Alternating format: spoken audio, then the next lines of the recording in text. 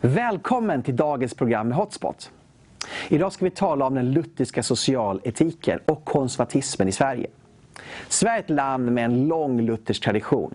Även om ett land som på många sätt är postkristet, vilket vi har berört i ett av våra tidiga program om hur Socialdemokraterna på många sätt avkristnade Sverige genom att ta över kyrkan, ta bort kristendomen som skolämne trots över 2 miljoner underskrifter och på annat sätt lett Sverige mot en statsateism.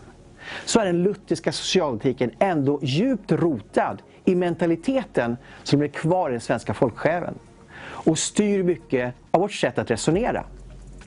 Idag ska vi tala om den lutherska socialetiken och hur den har format den svenska mentaliteten. Vi ska också beröra konservatismen tar sitt uttryck under 1800- och 1900-talet under demokratins framväxt. Och hur den politiska kartan ser ut idag kring konservatismen i de olika politiska partierna som har konservativa inslag. Till min hjälp har jag Torbjörn Aronsson, filosofie doktor i statsvetenskap som har forskat i ämnet konservatism och borgerlighet. Torbjörn är även föreläsare i kyrkohistoria och idéhistoria på ett flertal universitet och högskolor i Sverige och i USA. Välkommen till dagens program. Hej och välkommen Torbjörn. Jättekul att ha det här igen. Ja, tack ska du ha. Och vi är ju mitt inne i vår serie om konservatismen. Stämmer det, just det. Och vi har talat om dess grunder. Ja. Och vi har nu kommit fram till att vi ska tala om den lutherska socialetiken och konservatismen i Sverige. Ja, både har utvecklats under 1900-talet och vi ser för olika konservativa uttryck i politiken i Sverige idag. Ja. Men innan vi går in på det så skulle jag vilja att du ger några boktips ifall någon vill fördjupa sig i konservatismen. Ja, precis. Som sagt, tidigare har vi gett lite litteraturtips som mera har med engelskspråkig forskning och litteratur att göra. Så att nu är vi inne, ska vi tala lite grann om konservatismen i Sverige, så att då passar det bra att ta lite litteratur på svenska också och nämna. Jag skrev ett antal böcker på 90-talet. Jag sysslar ju med statsvetenskap och politisk idéhistoria under slutet av 80-talet, under 1990-talet, och skrev om högerns idéutveckling då och kom in på konservatismen från olika synvinklar. Och det är ett par böcker som jag skrev då som det finns folk som vill ge ut igen. Ja, spännande. Så jag tycker det var trevligt. Den ena är det här ett väl slitet ex, en bok som heter Gösta Bagges politiska tänkande. En studie i 1900-talets svenska konservatism. Och den doktorerade du på? Nej, utan min doktorsavhandling den ser ut så här. Konservatism och demokrati heter den. Så att den handlar om svenska högerledares syn på demokrati och vilken roll konservativ ideologi spelar det när det gäller deras ställningstagande till demokrati och frågor som har med demokratin att göra. Okej. Och så var det här en slags uppföljare då. Just det. Så att båda två ger ju en bra introduktion i, ska vi säga, konservatismen i Sverige. Just det. Och du anser att Gösta Bagge är den starkaste konservativa ledare vi haft i Sverige på 90-talet? Jag vet inte det, men jag tycker att han är den mest genomtänkte. Att hos honom så fanns det han var akademiker, han var professor i nationalekonomi och var samtidigt praktiskt verksam. Han startade en socialhögskola i Stockholm som heter Socialinstitutet och senare blev då Stockholms eller Socialhögskolan i Stockholm. Just det. Startade på privat initiativ faktiskt. Så det är en bok till här då? Så att han är viktig. Sen så fick jag ett uppdrag i mitten på 90-talet att skriva en bok om borgerlighet som begrepp. Och då skrev jag den här boken Till det borgerligas försvar. Just det, och den kommer också kanske ges ut snart. Ja, precis. Det är folk som vill det och där tar jag upp kulturfrågor i bred bemärkelse. Så att den här handlar inte så mycket om politiska idéer som, ska vi säga, borgerlighet som begrepp och borgerlighetens rötter. Så att det anknyter till konservatismen också till luthersk eller protestantisk etik. Ja, bra. Ja. Det vi ska tala om idag faktiskt. Just i början. Och sen har vi några andra böcker som har getts ut sista tiden. Det har kommit ut en bok nu här precis, en ny bok som heter Modern konservatism av Jakob Eson Söderbaum. Som nog är den första riktigt nya, bredare genomgången av konservativt tänkande, konservativa idéer. Så att den kan jag rekommendera och med den boken så får man en bra överblick av konservativ idétradition. Just det. Och vi ska lägga en liten blänkare här om man beställer den också. Exakt. Och sen har vi en ny bok av Burgess också. Ja, precis. Så att i Storbritannien efter Brexit och före Brexit också så kan man säga så fick konservativa idéer ett uppsving. Det finns också idéhistoriker där, som sagt en politisk idéhistoriker som heter Samuel Burgess som skrev en avhandling om Edmund Burke och lyfte fram de teologiska idéer som fanns som en bakgrund i hans tänkande. Så att han var en kristen, Edmund Burke, som inspirerade senare då konservativt tänkande fram till idag kan man säga då i den anglosaxiska världen men också på andra håll. Och det fanns ju väldigt tydliga teologiska komponenter i hans tänkande som tyvärr har glömts bort eller man har gått förbi dem under senare delen av 1900-talet. Sekulära politiker och filosofer som inte har någon kunskap i kristen tro eller kristen teologi eller inte velat lägga någon vikt vid det har skapat en bild kan man säga av Edmund Burke som en tänkare som enbart var präglad av upplysningstidens idéer och kan vara ganska sekulär men det stämmer inte alls utan det fanns väldigt tydliga teologiska inslag i hans tänkande. Just det, så vill man ha mer helt i bild av Burke så ska man läsa Burgess bok och där blir det också en blänkare här. Precis. Bra. Vi ska idag tala om Luthers socialetik. Yeah. Luther var ju inte, hans läror var ju inte bara rent teologiska utan de var också tillämpbara för hur man skulle leva i samhället. Ja. Tillämpbar till arbete, relation, stat, individ. Kan du ge lite kort beskrivning av Luthers socialetik i förhållande till samhälle? Ja, centrum i Luthers teologi det var ju att människan blir rättfärdiggjord av tro. Det vill säga att människans relation till Gud den bestäms av hennes tro på Jesus Kristus. Gud har sänt Jesus till världen för att bära mänsklighetens synd. Och det offer Jesus betalade för våra synder genom sin död på korset, det är tillräckligt. Man kan inte lägga någonting till det. Det var ett offer en gång för alla. Det lyfte Luther fram. Betonade att evangeliet är att Jesus Kristus har dött för våra synder och genom tron på honom erhåller vi syndernas förlåtelse. Och vi kan inte förtjäna någon lön hos Gud på något vis eller en bättre förhållande till Gud genom vad vi gör. Allt är nåd. Allt är nåd. Sola gracia. Oförtjänt. Ja. Däremot så vill Gud att vi ska göra gott mot varandra. Så att Luther lyfte också fram lagen, det Gud kräver av människan. Detta att vi ser att vi behöver syndernas förlåtelse, det är ett resultat av att Gud har faktiskt satt upp en standard. Gud har sagt att vissa saker är rätt, vissa saker är fel. Och det är för att hjälpa oss att inse det att vi klarar inte det här själva. Det finns hål i vår personlighet på grund av synden. Och det innebär att vi behöver Jesus Kristus. Vi kommer aldrig klara det här själva. Men Gud har också gett oss de här ska vi säga, gett oss sin lag, sina förhållningssätt därför att han vill att samhället ska fungera. Så Gud har skapat världen men han frälser den också. Och i skapelsen så har Gud skapat olika områden för människan att hantera och leva i. Och Gud har tänkt att människan ska vara en samhällsvarelse, leva i gemenskap med andra. Och det ser man väldigt mycket i Gamla testamentet, speciellt i Moseböckerna, är väldigt instruktiv kring lagar och förhållanden, äganderätt. Och... Precis. Man kan säga att 10 Guds bud har 2 tavlor, brukar man säga. Det är 2 delar. Den ena handlar om människans relation till Gud.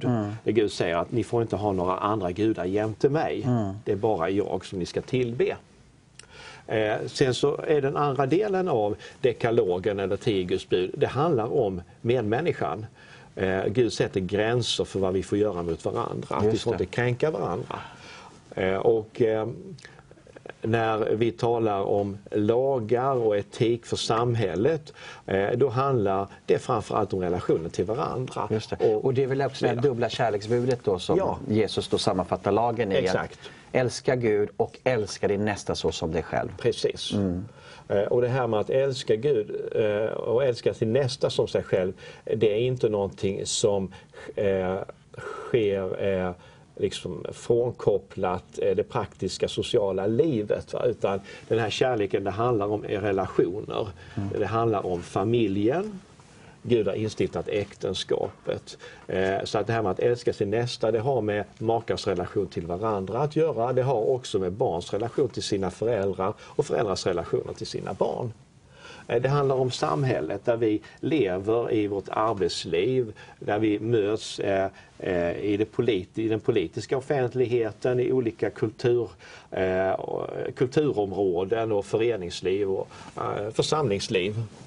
Så det här integreras egentligen i vårt praktiska vardagsliv. Exakt, alltså det är liksom när vi lever i det här livet som har finns olika delar av det då, va? Så är det samma etik egentligen överallt, nämligen att vi ska göra gott mot varandra, se till vår nästas bästa. Just det.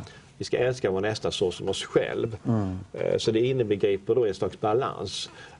Tanken är inte att vi ska älska vår nästa på ett sådant sätt så att vi förstör oss själva och vice versa. Just det. Utan det handlar om balansen.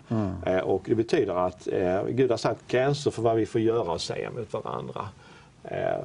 Bevara integriteten i det egna livet, men också bevara andra människors integritet. Och han uttryckte det här i 2 sorts läror.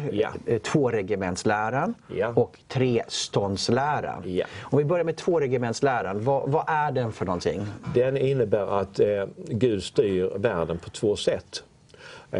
Genom kyrkan så styr världen genom evangeliet, genom att evangelium om Jesus Kristus predikas, därför att det är bara genom tron på Jesus som individer kan upprättas i sin relation till Gud, få del av Guds kärlek och Guds nåd för hela sitt personliga liv. Men Gud styr också världen genom överheten, genom olika typer av myndigheter, genom staten. Och syftet med det är helt enkelt att hålla tillbaka det onda och befordra det goda.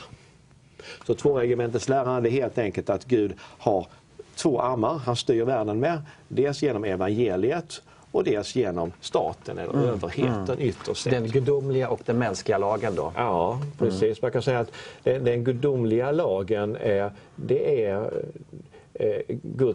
det dubbla kärleksbudet helt enkelt då, va? Och det uttrycks egentligen på det här sättet då, va? Och den är ju personlig. Och den mänskliga lagen är ju då allmängiltig, som är då väldigt tydliga instruktioner. Ja, precis, och den är ett utflöde av, ska jag säga, Guds eviga lag, så att säga.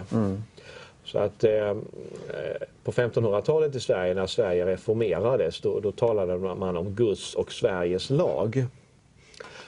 Och vad man menar med det var helt enkelt att Guds eviga lag, som ju centreras i det dubbla kärleksbudet, det har människan fått nedlagt i sitt förnuft, i sitt samvete. Hon kan förstå det här, så det är inget främmande. Sen när man ska då leva ut i ett historiskt samhälle, då behöver man regler för alla möjliga saker.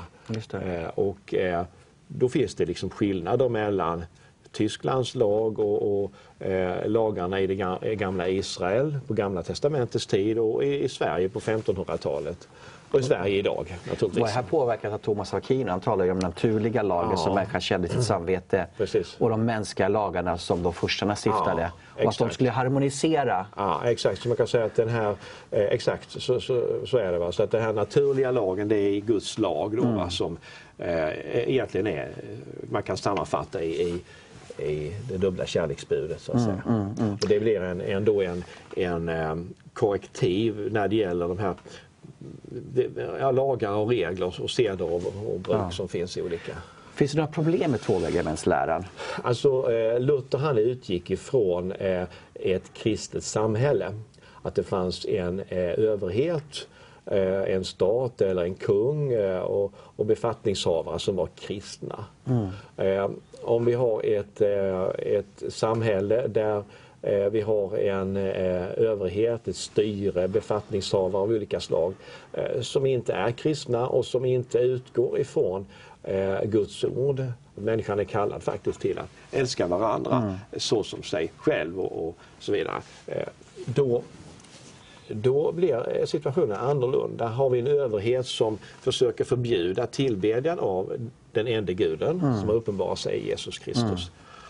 Och vi har en överhet som förföljer människor som faktiskt gör det Gud har kallat oss att göra, exempelvis att leva i ett monogamt äktenskap eller förföljer människor som hävdar att äganderätten finns därför att Gud har sagt att vi ska inte stjäla från varandra. Ja, då har vi en annan situation och då ställs de kristna i situation där den här lydnaden mot överheten som är naturlig i ett samhälle där överheten bygger på Guds ord, så att säga, utgår ifrån det. Lydnadsplikten förändras, så att säga. Vad sa Luther om det? För han måste ju ha förstått att det finns situationer där det blir konflikt mellan. Och det kan ju också faktiskt vara så att din överhet kan vara kristen men den kan bli galen ändå. Va? Så att vad Luther ställdes inför, det var helt enkelt att de som trodde på det evangelium som han hade upptäckt blev förföljda. Och det blev inbördeskrig i Tyskland på 1530-talet. Och då var frågan, skulle man bara liksom lägga ner vapnen och låta motståndarna köra över? Eller skulle man använda de lagliga rättigheter man hade att stå emot det här angreppet? Och då menade Luther att det ska man naturligtvis göra. Har man rätt att stå emot det onda så ska man göra det. Och det finns alltid situationer där kusken har blivit galen, så att säga, som han uttryckte det. Va? Kusken har blivit full, så att det är full, va? Då måste man flytta på honom. Ja, just det. Så att det finns den typen av extrema situationer och kristna i kommunistiska stater i Kina idag ställs inför precis den. Det är kristna i Iran där man har en ayatollah och en regim som dömer människor till döden om de blir kristna, exempelvis och så vidare. Så att det finns absolut situationer där kristna ställs i en situation där de ställs inför en perverterad överhet, så att säga, en överhet som inte följer Guds ord utan använder makten för att förtrycka istället. Och hur ska man förhålla sig då enligt Luther? Var det civil olydnad eller var det exakt, revolution? Eller hur skulle man agera? Han menade att på det personliga planet så finns det naturligtvis situationer där man måste tillämpa civil olydnad. Och det gjorde han själv också. Sen så är det ju så att när det gäller förändringar av överheten så menade han att den enskilde kristna ska primärt be och idka i så fall civil olydnad. Men när det gäller de människor som har makt i staten, i Luthers fall så fanns det ju furstar och grevar och prinsar och alla möjliga som hade lagliga rättigheter. De fanns i den tyska riksdagen och så vidare. Och då menar han att de är pliktiga inför Gud att använda detta för att förändra situationen. Just det. Men vi har ju aldrig sett en revolution i lutherska länder. Att man kan säga att vi har sett väl i och för sig efter första världskriget så hade vi revolutioner i Tyskland. Revolutionsförsök var det. Ja, revolutionsförsök. Och man kan säga att det nazistiska maktövertagandet var en slags revolution också. Och då ställdes de tyska kristna inför detta.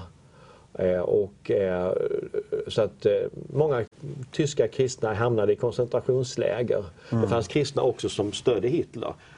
Därför att man man tolkade tvåregementesläran på ett sätt som Luther inte skulle ha gjort. Det vill säga, här hade man en hednisk överhet som faktiskt ville förändra både evangeliet och förhindra kyrkan att göra det kyrkan skulle göra. Och dessutom, vi gick övergrepp på mängder av grupper. Då fanns det fanns lutheraner i den situationen som sa att vi struntar i politiken, vi lyder överheten ändå. Vi skiljer på det här. I Norge var det likadant. Att där fanns det en liten grupp som lydde den nazistiska regimen när nazisterna hade ockuperat Norge. Men stora delar av den norska kyrkan bröt banden med staten, blev en underjordisk kyrka istället. Just det. Och i Tyskland så förenades de bekännelsetrogna, de som höll Bibeln för sann, i en bekännelsekyrka. Där man antog en bekännelse 1934 där man sa att vi bekänner det här och det här och det här, och det innebär att vi kommer inte då att följa överhetens lagar när de går emot vårt samvete och Guds ord. Under Quisling då, som var nazist? I Norge var det ju Quisling. Det fanns ju också en grupp tyskar som försökte mörda Hitler 1944. Klaus Stauffenberg och hans krets där, och de var kristna. Det var lutheraner och katoliker som ville helt enkelt ta Hitler av dagar för att stoppa världskriget. Just det. Om vi fortsätter nu, och den andra läran som är då samhällsstyrande för lutherska är ju då treståndsläran. Ja. Vad är den för någonting? Den var en mer konkretisering av etiken då för praktiken, kan man säga. Att om vi som kristna är kallade att älska vår nästa som oss själv, då är frågan hur och var gör vi det? Och då menar Luther att det finns 3 områden i samhället. Han levde i ett samhälle som var betydligt mindre differentierat än det vi har i moderna Europa och så vidare. Och han menar att det fanns 3 sfärer, 3 områden som alla var en del av. Det handlade om hushållet, och där räknade han in ekonomi och familj. Det var kyrkan, där fanns alla med. Och där fanns också överheten eller staten. Och i varje sån här sfär så var man antingen överhet eller så hade man en mer underordnad position. Och då fanns det ett lydnadskrav överlag, det vill säga man skulle underordna sig den som var överhet på respektive område. Men man skulle också under den överheten göra gott mot de människor som fanns i hushållet, i kyrkan och i staten. Så den som hade makt i de här olika stånden eller sfärerna hade då en skyldighet att göra det till allas välstånd? Ja, exakt. Så överhetens syfte, det var att tjäna samhället. Och det var också som så att den som var överhet i staten var inte överhet i kyrkan. Så att kungen kanske var högsta befattningshavare i staten, men i kyrkan var han på samma nivå som en dräng och en piga, det vill säga satt under Guds ord, skulle lyssna till det och omsätta det i relation till andra i samhället. Just det, och det såg vi många av de svenska kungarna var ju Gustav II Adolf och Karl XII och allt vad de hette för någonting var ju då väldigt gudfruktiga för sin tid. Ja. Exakt, man kan säga att de konkretiserade den lutherska socialetiken då, på så sätt att de såg på kyrkan och Guds ord som någonting som stod över dem. Så att de hade kaplaner och predikanter som själavårdade dem och predikade för dem. Så att det var exempel på det här. Så det fanns både jämlikhet och hierarki, kan man säga, i den lutherska socialetiken. Jag tänker på en annan fråga kring det här treståndsläran. Det är ju manlig och kvinnliga roller. Ja, precis. Som egentligen påverkar våra dagar väldigt mycket, eller yrkesrollerna, trots att vi är världens mest kanske jämlika land i världen. Precis. Exakt, det är en ganska intressant sak, och det tar man inte upp så ofta, men faktum är att Sverige har ju en väldigt segregerad arbetsmarknad. Och det kan man ju undra på vad det beror på. Och det kan säkert bero på olika saker, men jag menar, i barnomsorgen så tror jag det är 97 eller 99% av de anställda som är kvinnor. Och det finns andra branscher där du har en liknande situation. Det är bara män som arbetar där.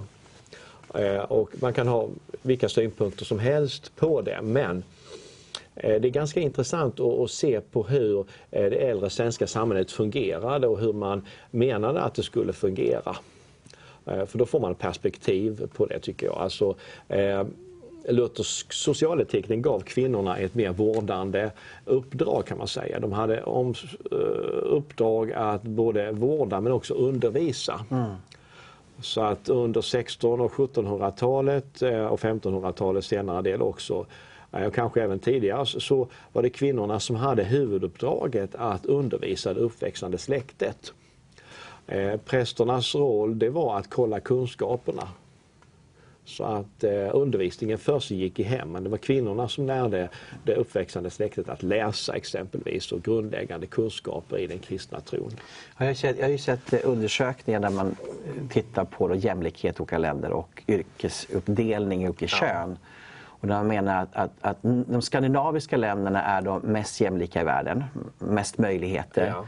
Ändå är de också de mest segregerade i hela världen, med kvinnoyrken och mansyrken. Man får inte ihop det här. Nej, exakt. Alltså jag tror och är det lutherska treståndsläran som har påverkat? Jag tror det. Jag tror att det liksom varit en ideologisk struktur som sen har blivit en mentalitet, och människor tänker inte på ursprunget, men det förs vidare från generation till generation då.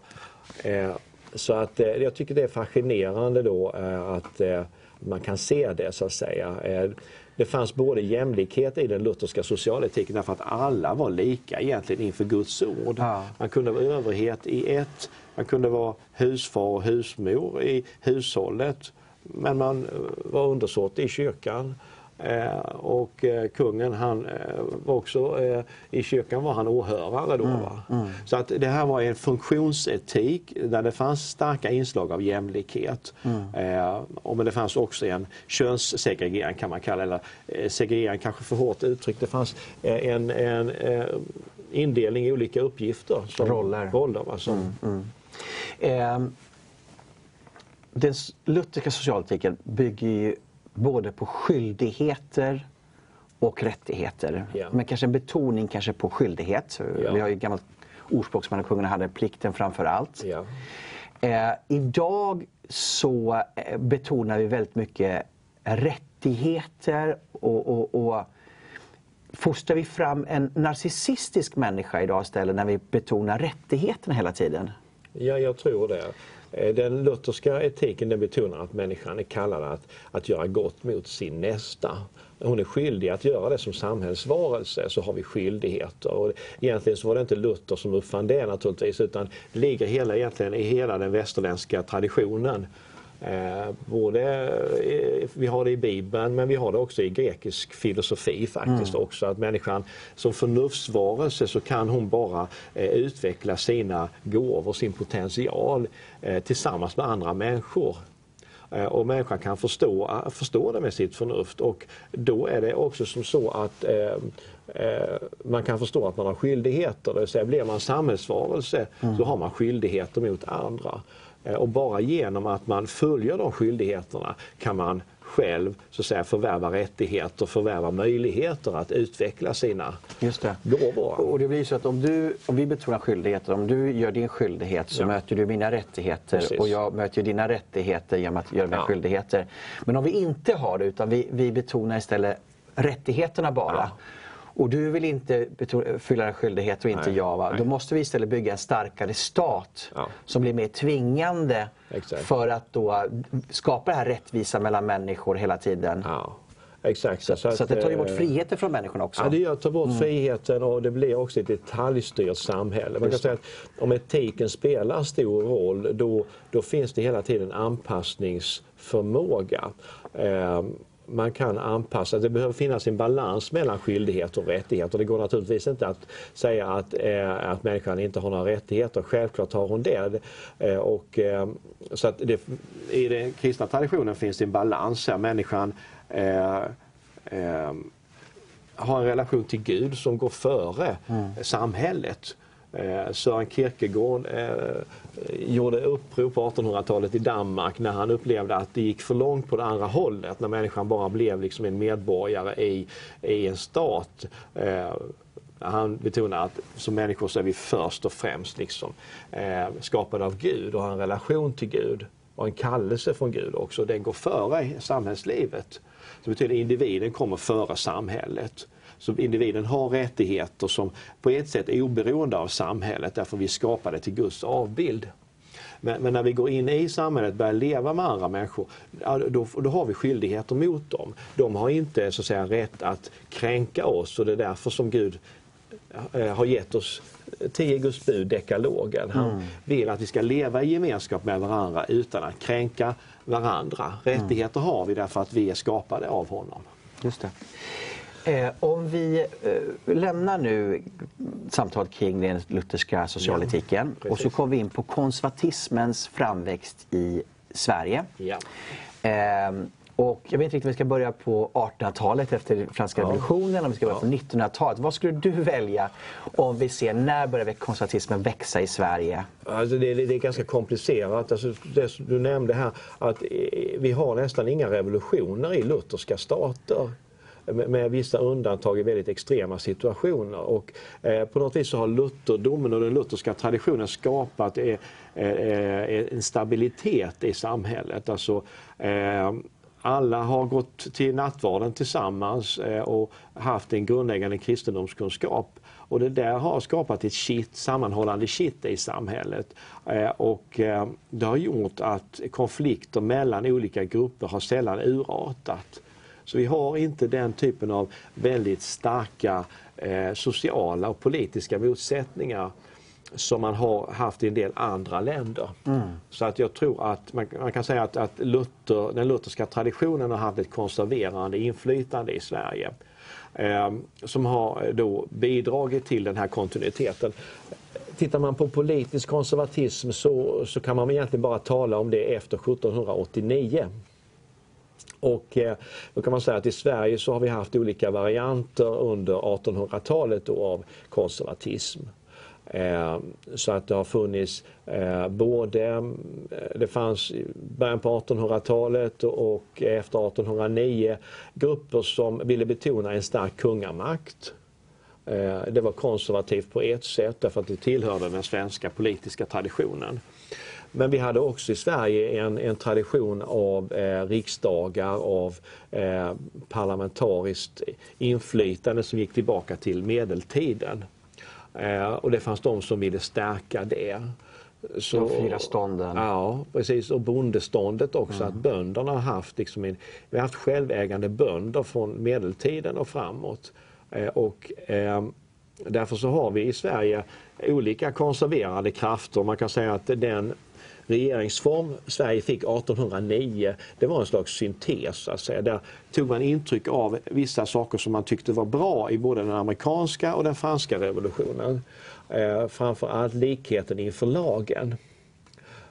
Därför att det var något som etablerades då i Frankrike genom Napoleons lagverk 1804 och det fanns infört tidigare också. Så att det förde man in delar av att, så att säga, mycket av privilegiesamhälle som hade med adels privilegier att göra avskaffades. Men man behöll, kan man säga, den svenska politiska traditionen med både en stark centralmakt och en stark riksdag. Man skapade maktdelning då. Så man kan säga att Sverige fick en ganska god konservativ reform under 1800-talet. Så småningom så får vi liberala strömningar som växer fram. Det fanns redan från början 1790-talet och framåt grupper som tog över den franska revolutionens mer sekulära tänkande. Man ville skilja kyrka och stat åt, man hade en tro på vetenskapen, man ville stärka olika medborgerliga fri- och rättigheter. Och den trenden finns under 1800-talet och undan för undan så kan man säga stärks medborgerliga fri- och rättigheter samtidigt som man behåller den lutherska traditionen i Sverige och den samhällstradition som hade vuxit fram. Så att, det finns olika idéströmningar i Sverige under 1800-talet, men jag skulle säga att det finns en balans mellan konservativt och liberalt där. Sen kommer ju då socialismen i slutet av 1800-talet. Ja. Demokratiseringsprocessen kommer. Ja. Och de politiska partierna växer fram. Ja. Hur står sig konservatismen då under den här perioden kring sekelskiftet och framåt till andra världskriget? Ja, Sverige industrialiseras efterhand under senare delen av 1800-talet. Så det är flera industrialiseringsvågor och med dem så följer då urbanisering och vi får en mer differentierad arbetsmarknad och differentierad social struktur. Det växer fram nya politiska motsättningar i olika frågor. Vi får en industriarbetarklass och så småningom så organiseras den också som sagt efterhand. Det tog tid, men vi får så småningom både ett socialistiskt parti, Socialdemokratiska arbetarpartiet, och vi får fackföreningsrörelse som så småningom blir väldigt enhetlig och dominerad och knuten till det socialdemokratiska partiet. Och det här sker undan för undan under de 3 första decennierna av 1900-talet kan man säga. Och de konservativa krafterna i Sverige, det var både landsbygdsbefolkningen i gemen, framförallt de som var knutna till jordbruket, och över hälften av den svenska befolkningen bodde på riktig landsbygd så att säga fram till 1930-talet ungefär. Så att där hade konservativa idéer dominerade på landsbygden i högre utsträckning än i städerna. Och vi har en majoritet i den svenska riksdagen då, som var en tvåkammarriksdag fram till det demokratiska genombrottet, som var konservativ. Så att det fanns olika konservativa grupper och man genomförde reformer också under den tiden. Man glömmer bort det idag, men faktum var att exempelvis allmän rösträtt för män genomfördes av högern 1907-9. Ibland när man talar om det demokratiska genombrottet så talar man bara om 1918-21 när kvinnor fick rösträtt och det blev en lika kommunal rösträtt. Och det är naturligtvis korrekt därför att det var det som skapade den fulla demokratin. Men det började inte där, utan alla män hade rösträtt från 1907 och det var de konservativa som genomförde det. Så att de konservativa var involverade i den här demokratiseringsprocessen. De var mer återhållsamma, de ville ta det mer stegvis, de var rädda för socialistiska maktövertaganden och socialiseringar och sådana där saker. Men så småningom så gav de med sig och vi fick en fredlig övergång till demokrati i Sverige tack vare att de konservativa faktiskt accepterade och stödde införandet av den fulla Och vilka demokratin. partier som var de konservativa partierna? Det fanns i första kammaren som var då en mer privilegierad kammare. Man måste ha viss förmögenhet för att kunna sitta i den. Så det är ganska komplicerade valbarhetskrav och så vidare. Och man kunde också ha upp till 40 röster med mera om man röstade till första kammaren om man var förmögen. Och det gjorde att där dominerade de konservativa. Och det var höger eller vad hette det? Det hette första kammarens nationella parti och det bildades 1911. Tidigare så var partisystemet ganska outvecklat i Sverige. Det fanns något som hette majoritetspartiet som var protektionistiskt, alltså man var mot tullar, och så fanns det en mer moderat konservativ gruppering som var för frihandel. Så olika näringsintressen egentligen som delade första kammaren. Och i andra kammaren så hade man då lantmanna- och borgarepartiet och man skapade också en valorganisation som blev början till det som blev Moderaterna och högern. och det hette Allmänna valmansförbundet. Just det.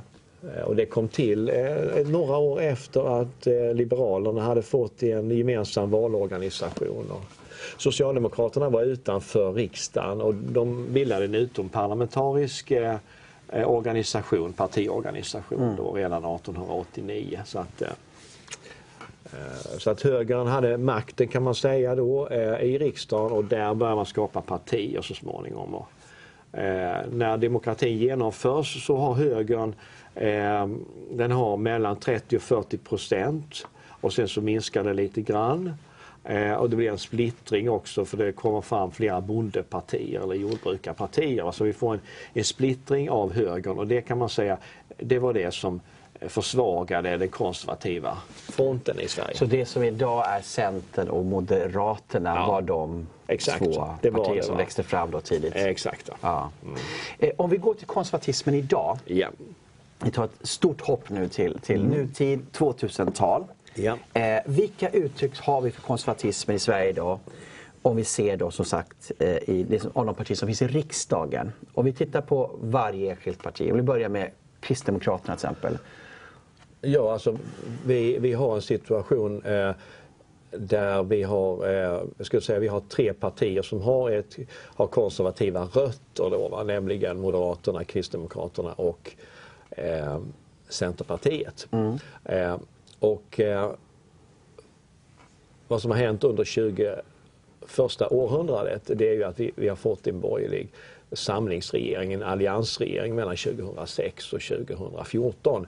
Och den kom till genom, inte minst att Moderaterna orienterade sig åt ett allt liberalare håll, och man kan säga att vi fick en slags liberal övrig ideologi i Sverige, ett liberalt paradigm.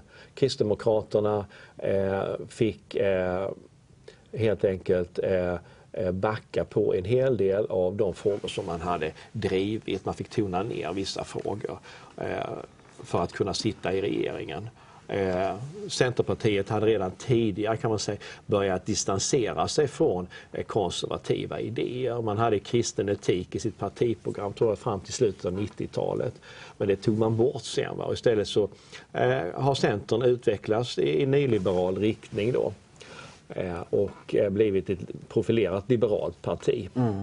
Så att vi har haft en slags liberal strömkantring, kan man säga. Och vad som sker från 2015-2016 och framåt, det är på något vis att både kristdemokrater och moderater inser det att vi behöver återaktualisera idéer som har med vår idétradition att göra. Så det som händer i KD inom M sker parallellt, eller? Alltså både liberalisering och tillbaka till med den konservativa Ja, man kan rötterna. säga att det finns ju olika grupper och det gäller olika politikområden. Men det är uppenbart så att i både Moderaterna och i Kristdemokraterna så inser man att den här väldigt långtgående liberala politiken som innebar att man trodde att vi skulle ha fred i Europa, det skulle aldrig uppstå några utrikespolitiska motsättningar, så vi behöver inget försvar. Den typen av liberal optimism, den är diskrediterad idag. Istället så måste vi satsa på att bygga upp vårt försvar för att säkra vårt närområde. Man har insett det också när det gäller migrationspolitiken, att vi kan inte riva alla gränser och tro att allting blir jättebra, därför att vi har gränsöverskridande brottslighet. Det finns migrationsströmmar som har många olika rötter och de behöver på något vis kontrolleras. Så att allt det här har lett fram till att man inser att vi måste vara mer realistiska i vår politik. Och med det så på något vis, det innebär egentligen att man orienterar sig åt ett konservativt håll. Börjar man få en konservativ identitet också i KD och M, eller är det bara att den delen förstärks i partierna? Det finns väl både en liberal och konservativ. Jag tror att det är både och. Efter att Centerpartiet gick in i en nära samverkan med Socialdemokraterna. Och Socialdemokraterna har övergett då självklara, ska vi säga, socialistiska förhållningssätt. Inte minst skattepolitiken, där vi har har en socialdemokratisk regering som sänker vissa skatter för högavlönade mer än vad alliansregeringen gjorde, så är det liksom det blir en förvirrad situation skulle jag säga. Att man gick till val på program som man sen har gjort tvärs emot. Så det är en jättekonstig situation, va? Och det beror ju på den här viljan från Centerpartiet att hellre samverka med Socialdemokraterna, ha ett politiskt inflytande än att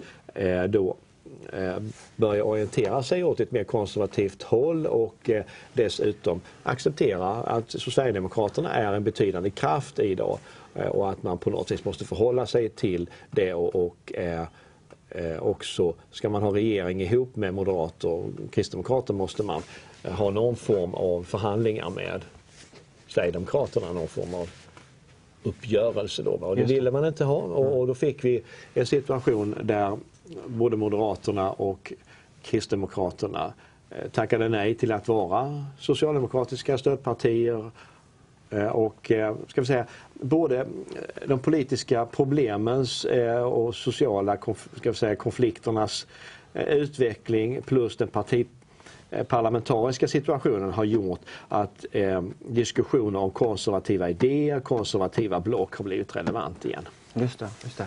Om vi då går in på, vi har ju pratat om Kristdemokraterna, Moderaterna, vi tar om Sverigedemokraterna. Ja. Har de en tydlig konservativ identitet? Det är ju ett väldigt nytt parti. Har de en tydlig orientering? Eller är det liksom de har under större delen av sin tid definierat sig själva som ett nationalistiskt parti.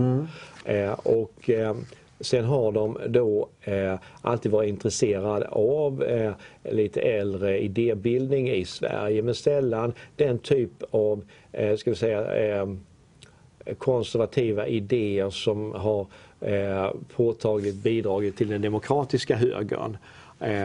Man har varit intresserad av Rudolf Kjellén bland annat tidigare som var en viktig han var konservativ och professor i statsvetenskap men som betonar nationen väldigt starkt då.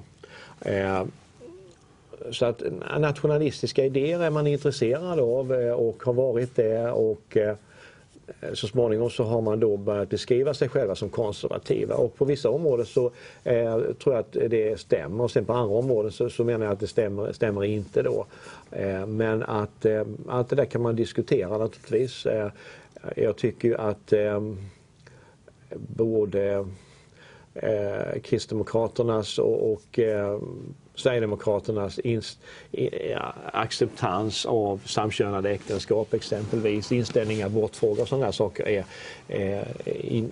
det menar jag är liberal politik så att säga. Man utgår inte från en kristen etik i de frågorna och inte heller i ett tänkande om människans skyldigheter mot varandra och människovärde och så vidare som ändå har kännetecknat mycket av konservativt tänkande då, så att jag menar, det finns en syntes av konservativt och liberalt hos Sverigedemokraterna, även om man inte vill säga det så är det så, och det finns också hos Kristdemokraterna och Moderaterna. Så det här konservativa och det liberala idéarvet det finns och det uttrycks samman i vår nutid. Ja, exakt.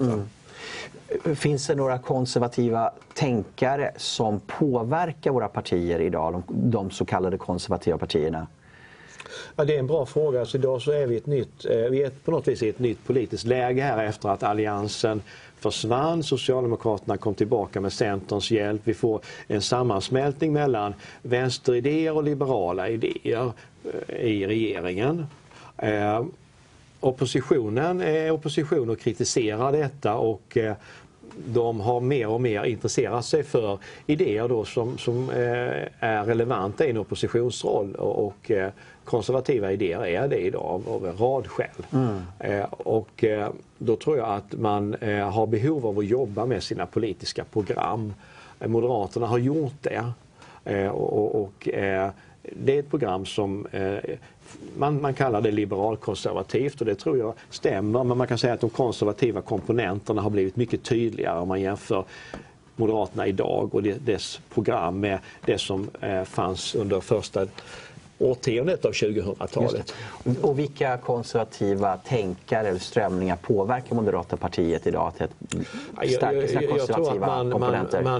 Man har nog hämtat i sin egen partitradition en hel del. Man lyfter ofta fram Gösta Bohman som en viktig referenspunkt, va? Och man skulle kunna dra linjerna tillbaka till Gösta Bagge egentligen också, för att Bagge och Bohman har väldigt mycket gemensamt när det gäller synen på både individ och stat och sociala gemenskaper. Man vill hitta en balans däremellan, inte låta individen spela hela huvudrollen så att säga. Ja, just det. Och man har betonat att det måste finnas jag tror att man behöver gå in i detalj om man vill göra en mer tydlig analys så att säga. Men jag tror att man har mest sökt i sin egen partitradition. Man har lyft in borgerliga skribenter av olika slag också på våra ledarsidor. Så att jag har svårt att peka ut någon specifik konservativ tänkare som har påverkat Moderaterna idag, vad jag kan se i alla fall. Just det. Det fanns ju en viktig idégivare om vi går ett par årtionden tillbaka som heter Hans Zetterberg. Och han betonade att civilsamhället, gemenskaperna måste bli starkare i Sverige och staten måste bli mindre. Det är en intressant fråga. Han var både professor i sociologi och han var chefredaktör av Svenska Dagbladet. Det är väldigt intressant idag tror jag att jämföra de idéer som han menade var framtidens idéer i Sverige med Moderaternas partiprogram idag och Kristdemokraternas.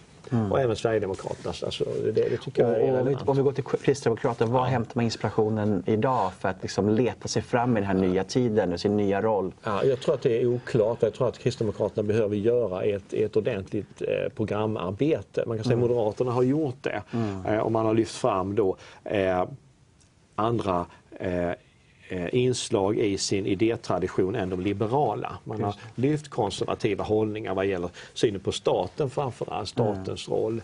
Jag uppfattar också att man är mer intresserad av den nationella integriteten, nationella gemenskapen, gemensamma värden i samhället. Det betyder att den här väldigt fokuset på individens skyldigheter, små minoriteter i samhället, deras specifika rättigheter. Jag upplever att det är mindre fokus på det så att säga. Just det. Jag tror att Kristdemokraterna har inte gjort det jobbet riktigt utan man har liksom ett ganska brett arv som har både med folklig väckelsekristendom att göra och som bär på något vis på en hel del av den här lutherska etiken. Men man har också ett arv från en mer radikaliserad frikyrklighet under 70- och 80-talet som var lite vänsterorienterad.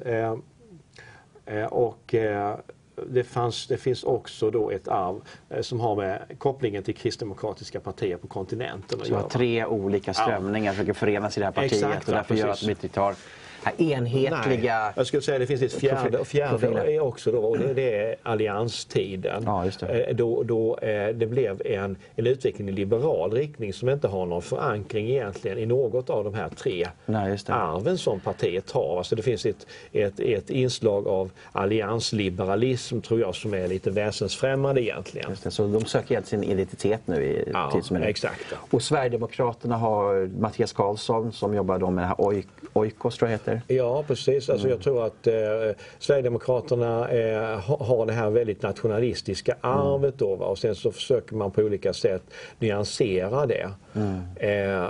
Och det finns företrädare som då identifierar sig med konservatism och konservativa idéer.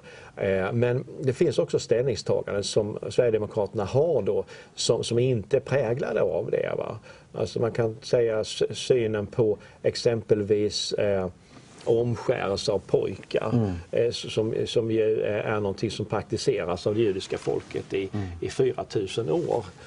Och det vill Sverigedemokraterna och jag tror det är Centern och Moderaterna också. Jag är lite osäker på. Men alltså det är på något vis en liberal tanke som slår igenom här att den typen av traditioner ska inte vi tillåta i Sverige. Just det. Och det är ju så att säga ett väldigt antikonservativt ställningstagande. Ja. När vi tänker på konservativ så talar vi om borgerlighet mest. Men det finns också en gryende konservatism på vänstersidan. Där Alltså vi tänker på vänster, tänker vi på progressiva krafter av föreningen 60-talet. Men vi kanske inte har några tunga politiker, men vi har opinionsbildare på vänstersidan som Vidar Andersson exempelvis, som är chefredaktör på Folkbladet tror jag, i Norrköping. Vi har Jan Emanuelsson som är väldigt populär i sociala medier, kallar sig själv för konservativ vänster.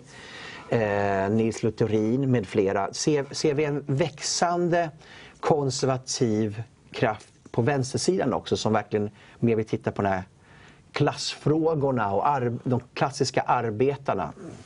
Ja, det är en bra fråga och jag tror att man ska hålla ögonen på det, för att det så finns det ju då Vidar Andersson brukar betona att Socialdemokraterna är på många sätt ett konservativt parti, att det har varit ganska trögrörligt och att när man har förändrats så har det varit i regeringsställning primärt. Man har strukturer som inte har förändrats särskilt mycket. Så det ligger någonting i det. Det är också som så att i regeringsställning så har Socialdemokraterna under vissa tider fört en ganska återhållsam politik för att man har velat ta stöd av folkflertalet. Det är också som så att när det gäller syn på äktenskap, så det var inte som så att Socialdemokraterna gick i bräschen när det gällde det. Utan det var andra krafter, och sen så anpassar sig Socialdemokraterna, och idag så ska de vara de mest liksom liberala då, va. Så det är sammansatt där, va, och uppenbarligen har Sverigedemokraterna tagit över en hel del av de konservativa Socialdemokraterna. Ja, exakt, va? Precis.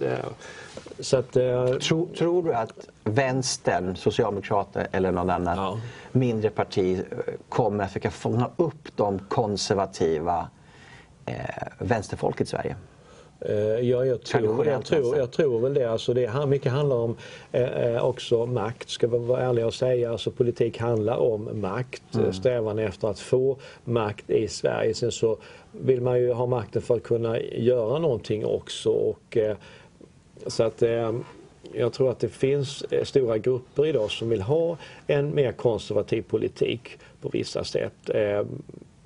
Som är mer realistisk, mindre utopistisk, radikal politik så att säga.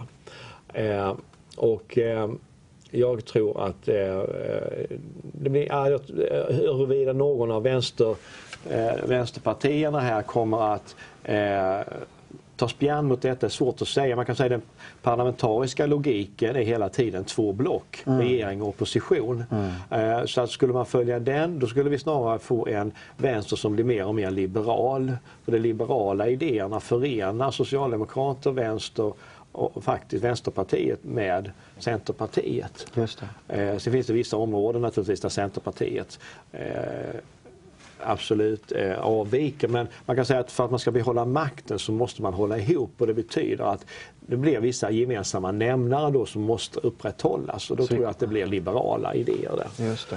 Så vi kommer att se då ett tydligt block som vi ser idag växa fram med ett konservativt block och ett liberalt block, och det kommer bara förstärkas. Jag tror att det är det mest realistiska som man kan förvänta sig. Skulle Socialdemokraterna förlora makten, då får vi en annan situation. Då måste man jobba på nytt med idéer och förhållande till olika grupper som man vill ha stöd ifrån och sådär. Men i nuläget så är det ingenting som tyder på en sån utveckling då.